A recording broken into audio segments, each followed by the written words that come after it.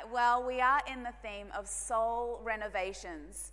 And I know without a doubt that all of us are aware that if we don't get our soul right, it impacts the rest of our world.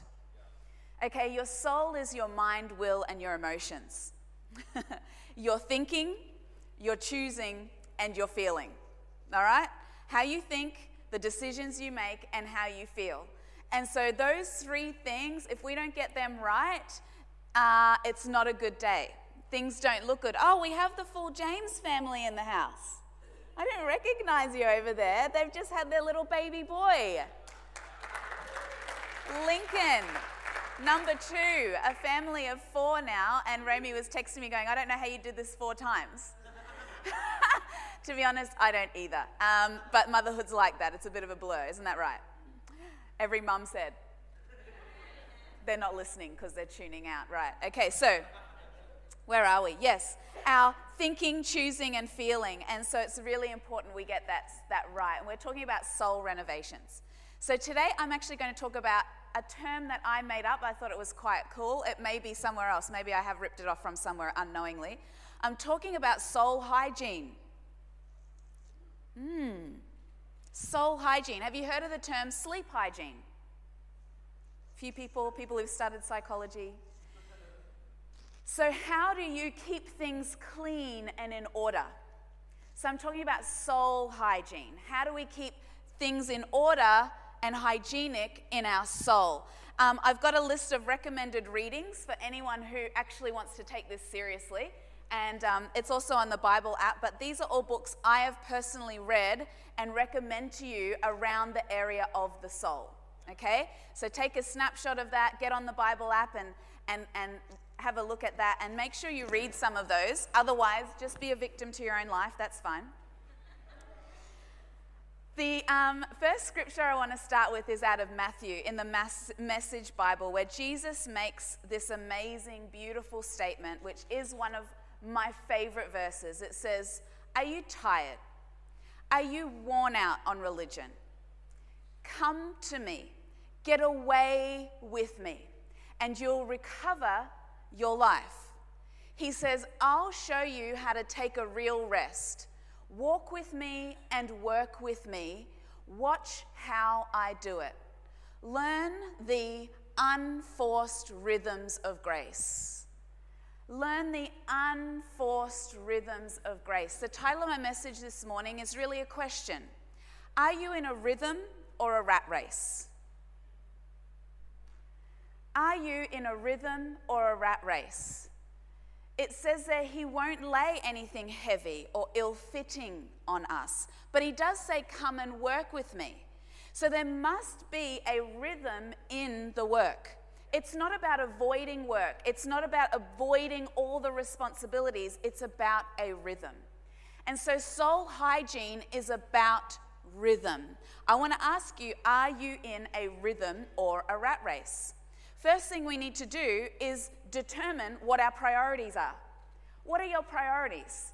We've all heard the analogy probably of the rocks, the big rocks, the medium rocks, and the pebbles and the sand. What do you put into a jar first if you want to fill it successfully? Well, you put the big rocks in first. And then you put the next size and then the next size, and then the sand goes in around the end, and you've got it all in there. But if you start with the sand, you'll never get the big rocks in at the end. So you need to establish what your big rocks in life are. What are your priorities? Because too often we fall into the rat race because we've foregone our priorities. And so my priorities are, firstly, God, a devotion to him, a relationship with him. I know that everything comes out of that. That rock has to go in first. Has to go in first. Then family. My marriage is the first ministry I have in my family. Too many times, couples get it wrong and they put their children first. You actually need to put your spouse first. That's the godly order of things. Then children. Then your extended family. All right? And there are husbands doing these ones. There are wives doing these ones. Get your mother out of our bedroom. Okay? Maybe for someone that's all you needed to hear this morning. Then health. Who knows that if I fall apart, I can't actually do anything else? Health is a big rock. And then career. But do you know what? The career actually needs to be my ministry. It's not just a thing that puts bread on the table. For it to be of value in eternity and in the kingdom, I need to see it as a calling, no matter where I am. Otherwise, I'm just a part of the rat race. Okay? So it's about rhythms. I want to talk this morning. I want us to consider this idea that no matter how much is on our plate, that we are in a supernatural capacity. That we're in a supernatural rhythm. That we have a supernatural level of productivity. You know, you might be really awesome and really clever and really charismatic and able to run rings around everyone in your workplace, but what if you tapped into a supernatural productivity that went beyond your own ability? So that's in come to me, work with me, learn the unforced rhythms of grace. I want to talk about a supernatural joy and strength that comes in the unforced rhythms of grace. The rhythm of grace. So, 4 rhythms. The first one. This is going to be practical. Is that okay? Sometimes when we talk about the soul, it's like somewhere up there. But it's actually very practical. And as I say all the time, God's really smart. And there's nothing that you wrestle with that is found outside of the Bible. All your answers are found in Scripture, including soul hygiene and practical tips to get there. And the first one is establishing a daily rhythm. A daily rhythm. First and foremost, spiritual disciplines. Daily. Daily. If you think you can get soul hygiene without establishing daily spiritual disciplines, you're delusional. Show me a Christian who doesn't read their Bible every day and doesn't pray every day. And I'll show you a Christian who is given to temptation, fear, intimidation, powerlessness. Show me a Christian who reads their Bible and prays every day, and I'll show you someone who is unshakable. If you have time to go to the gym, if you have time to scroll through social media, you have time for the Scripture and for prayer. Daily. If you want soul hygiene, daily rhythms in the disciplines. Do you know there are more than 12 spiritual disciplines? There are so many. But the ones we need to incorporate daily are word and prayer. And the thing that wraps that up is solitude, getting away with God. Where is that place you go every single day to be alone with God? Your chair. Maybe it's a special chair. For me, it's a special place. Sam decided that he wanted a pool table. And so he evicted me from my special place and put a big sucker TV in the middle of my secret place. And so I've been like a sojourner wandering through the house trying to find a new place. But I finally found one, thank the Lord, and dragged him outside a few weeks ago. We planted a garden bed outside my new window that I look out. And but where is that place? You know, I wrote this in my journal after reading about Jesus, who was often going to his secret place. And I wrote this: where is your olive grove? Jesus used to go to a place called the Mount of Olives, an olive grove, Gethsemane. Where is your olive grove, church? The place you often go. The place you're known to go. The grove of olives. Olives, a fruit that is pressed for extraction. The product then is medicinal, nutritional, and costly. Where is your olive grove? Where is your Mount of Olives? The place you visit alone or with just a few? The place you visit in the dark, in the early, in the late? The place of preparation, invigoration, and communion? the place that the Father meets you. Where's that place for you? Your olive grove. Daily rhythms. But you know, there are also other daily rhythms like sleep. Scientists tell us that the earlier you go to bed before 12, the more quality your sleep becomes. Your quality of sleep is better before 12 midnight. Scientists also tell us that the morning hours of sunlight are better for your psyche, your physical, all of your functions than the afternoon sun. So the ones who wake up at the crack of noon miss the best sunlight, miss the best hours of the day. You can only get up early if you go to bed early. So how do you have soul hygiene? Well, you do practical things like sleep well. What about diet? What about diet? Our bodies are not made to process excess amounts of dairy, gluten, sugar, fried food, heavy meats. We're just not made to process those things. And so we wonder why we're sluggish. We wonder why all these things are happening. It could be something as practical as going back to what the Bible says about how we should eat. Why are we overcomplicating, over-medicating, over-spiritualizing something that could just be, hey, you know what? Sleep well and eat well. It could be as simple as that. What about exercise? As little as 20 minutes a day can increase your lifespan. Increase your life expectancy. What you put in is what you get out. If you put in energy, you get out energy. It's good for flexibility, it's good for heart, it's good for everything, but we're preferring to go off to the doctor and get a medicine for something instead of actually sleeping well, eating well, and doing a little bit of movement every day. We are sedentary these days, and then look at all the soul issues that are going around. We sit around all day. Let's work these daily habits into our lives. How have I only got 4 minutes left? Oh my word. Family time every day. Family time every day. Deuteronomy 6, Moses is giving his last address before he goes on to be with the Lord. And he says this, "Hear, O Israel, the Lord our God is the Lord alone. You shall love him with all your heart, soul, and strength.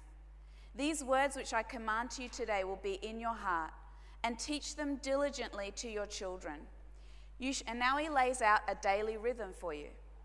You shall talk of them when you sit in your house, when you walk by the way, when you lie down, and when you rise up." And in his book, Think Orange, Reggie Joyner breaks these down beautifully. He talks about when you rise up, the breakfast bench. When you're sitting with your children, you're their coach. Drive time, when you have a captive audience, you're their friend. Dinner table, okay, no more TV dinners or you get your own. Dinner table, daily, where you are their teacher. And then tuck in time when you lie down, where you are their intimate counselor, where they disclose things. Daily, daily rhythms, daily rhythms. Can I tell you, godly men and women aren't formed by accident. They're formed by parents who are intentional every single day. Sam and I have a daily routine once all of that's done and the dishes are put away and everything's clean. We turn off all the overhead lights or we put them on dim and we light candles and we have a cup of tea and we debrief the day. And often we sit down, look at each other and go, "Oh, hi, what's your name again?" Daily rhythms. Daily rhythms if you want soul hygiene. Weekly rhythms. What is your Monday, Tuesday, Wednesday, Thursday, Friday, Saturday, Sunday, Monday, Tuesday, Wednesday? What is your weekly rhythm?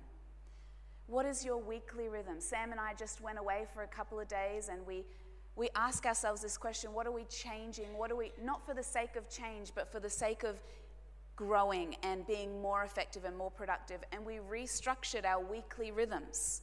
What do we do on Monday? What do we do on Tuesday? What do we do on... And so these weekly rhythms, we can so fill our lives and the lives of our children with meaningless busyness and dangerous distractions. I want to ask you, what value-adding things have you incorporated into your weekly rhythm?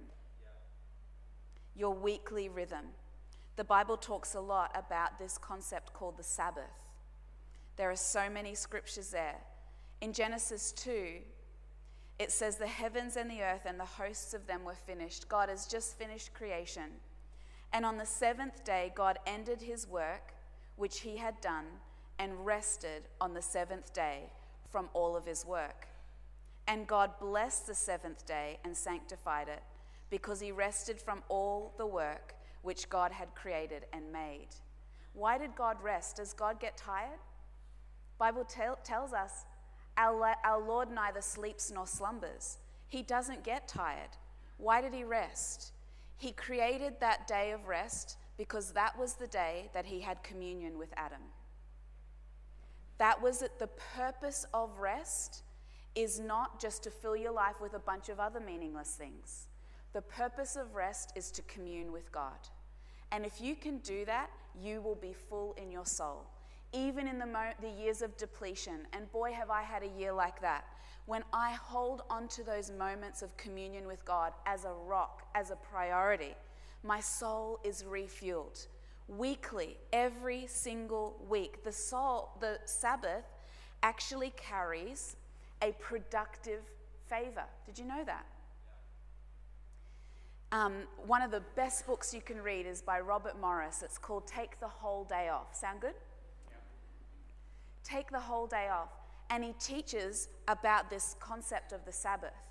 And he actually proves throughout history, from the military to entrepreneurship to politics to all sorts of spheres of influence, the people that incorporate the Sabbath day and keep it, whether they're believers or not, actually have multiplied productivity over their competitors who don't.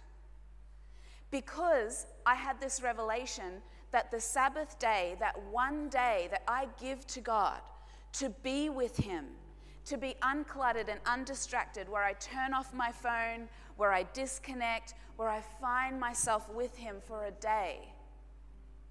When I do that, my other 6 days are more productive. And I had this revelation that the Sabbath day is just like a tithe. Don't we give a tithe in faith? We give a tithe and we're like, if I give 10%, I believe that God will make the 90% more blessed. Well, it's the same with the Sabbath day. If I give him that one day, he'll make the other 6 days more effective than I could do with 7. And so it's this faith relationship where I'm coming back into God and going, I give you this day of communion. For most of us, the obvious day is Sunday, where we give him Sunday. We bring our families into the house of God. We're found in worship. Then we go and we eat good food and we celebrate with each other and we rest. Have a day of rest. Did you know in the Old Testament it was punishable by law if you didn't take a day off? What does that mean? You hustle 6 and you rest 1. Hustle 6, rest 1. An annual rhythm. What are your holidays? Do you know, and if my staff can just pretend I'm not talking about them at the moment, one of my greatest frustrations with really young people is that they take holidays when they're falling apart. What about planning ahead and going, this is a rock, and I'm making this a tradition. I'm making this a tradition because God actually instituted 7 feasts every single year. Because he's kind. He knows you can't get through a year and be sane at the end of it if you don't intentionally celebrate and have celebrations, festivals, and rests. But you need to do it as a priority in advance. If you're just doing it because you're falling apart, you're never going to get ahead. You must make this a priority. Annual rhythms. Make everything an excuse to celebrate. We have holiday destinations we go to every single year.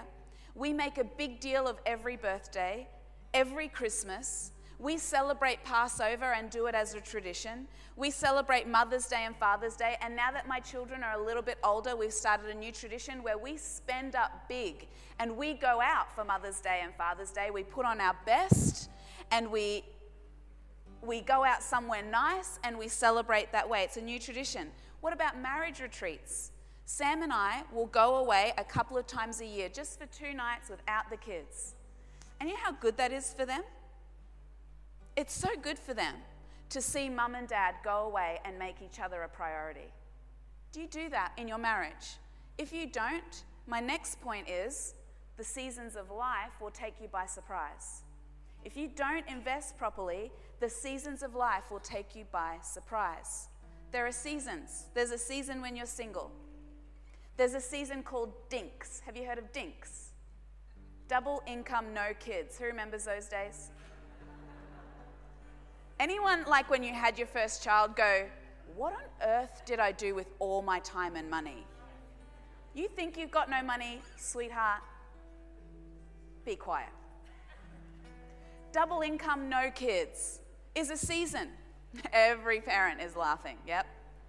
Then there's married with children. Then there's empty nesters. Empty nesters, I love watching people navigate this. Because if you have not had marriage retreats, this season will shock you. If you have not invested into your marriage and your children start leaving home, all of a sudden you look at that old wrinkly guy and go, who the heck are you? Okay, that handsome specimen. Don't worry, he's looking at me too going. But if you haven't invested into your marriage, when the kids start leaving and you're left alone, that's going to catch you by surprise. Who is this person? I don't even like you. I've put up with you for 18 years, but I don't actually know who you are. You need to invest into your marriage. I've seen it over and over. Plan for them. Be sober-minded, purposed. Don't avoid the reality of each new season. Plan for it. Look ahead and plan for it. Now, God actually talked about a Sabbath year. Did you know that? Every 6 years, we would work our fields, and on the 7th year, we would rest our fields for a whole year. A whole year. Can you imagine just going to your boss, see ya? I'm out for a year. Every 7 years. What God's talking about is the seasons of life. He's talking about incorporating appropriate rest into the seasons of life. Exodus 23 talks about it. Leviticus 25 talks about it, about this pattern of rest, of genuine rest. And again, the purpose is to rejuvenate and come back to God. The Sabbath is actually a gift. It's not an obligation. If you can't take a Sabbath, I'm probably going to suggest you're struggling with pride. I'm going to suggest that your own sense of productivity is eclipsing your need for God. If you can't rest with Him, if you can't actually go, I'm going to put everything aside for a moment and schedule these rhythms into my life, I'm going to suggest you probably need to take that to God. Ask Him to deal with that in your life. A rhythm, weekly, daily, annually, and in the seasons. Rhythms. It's a gift. It's not an obligation. Jesus honored the Sabbath. It says in Luke 14 that He came, as was His custom, on the Sabbath day to the temple. But He also broke the Sabbath. Here's the loophole. He broke the Sabbath when it was necessary, because we can go the extreme opposite. I know people who will not budge on their Sabbath. I'm like, all right, that's very legalistic then, isn't it? Because Jesus was like, this man is crippled. It's a Sabbath day, so the law rebukes that I would heal him on the Sabbath, because that's considered work. And yet He went ahead and healed people on the Sabbath. I don't know whether you realize this, I just realized that the reason they crucified Jesus was for breaking the Sabbath.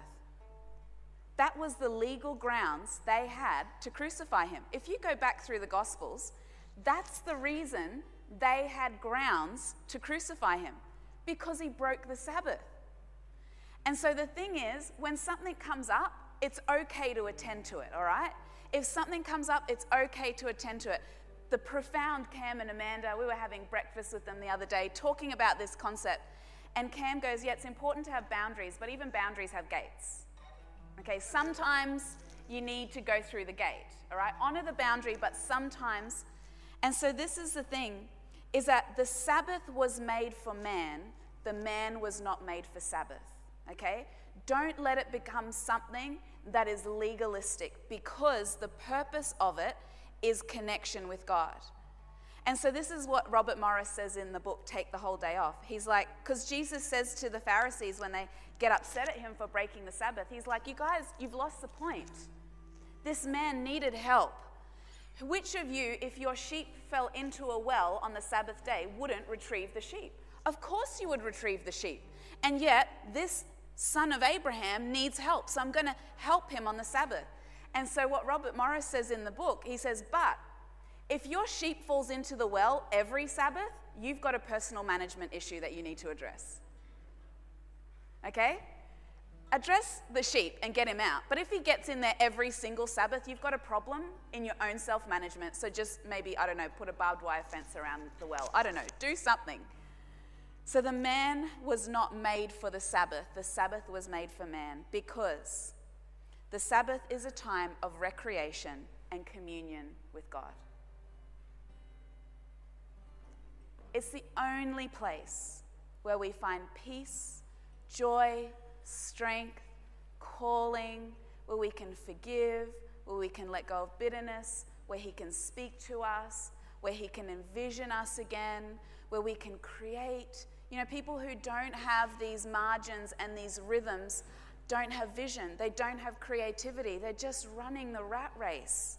But you are a creative being. You're made in the image of God. You're meant to be bursting with vision, ideas, creativity. You're meant to be sparking all the time, no matter what's on your plate. You're meant to have bright eyes and a smile and a skip in your step, no matter what's going on. You can be going through hell, but when you find yourself in a Sabbath rhythm, daily, weekly, annually, you find yourself being filled with the vision and the purpose and the love and the grace, the unforced rhythms of grace.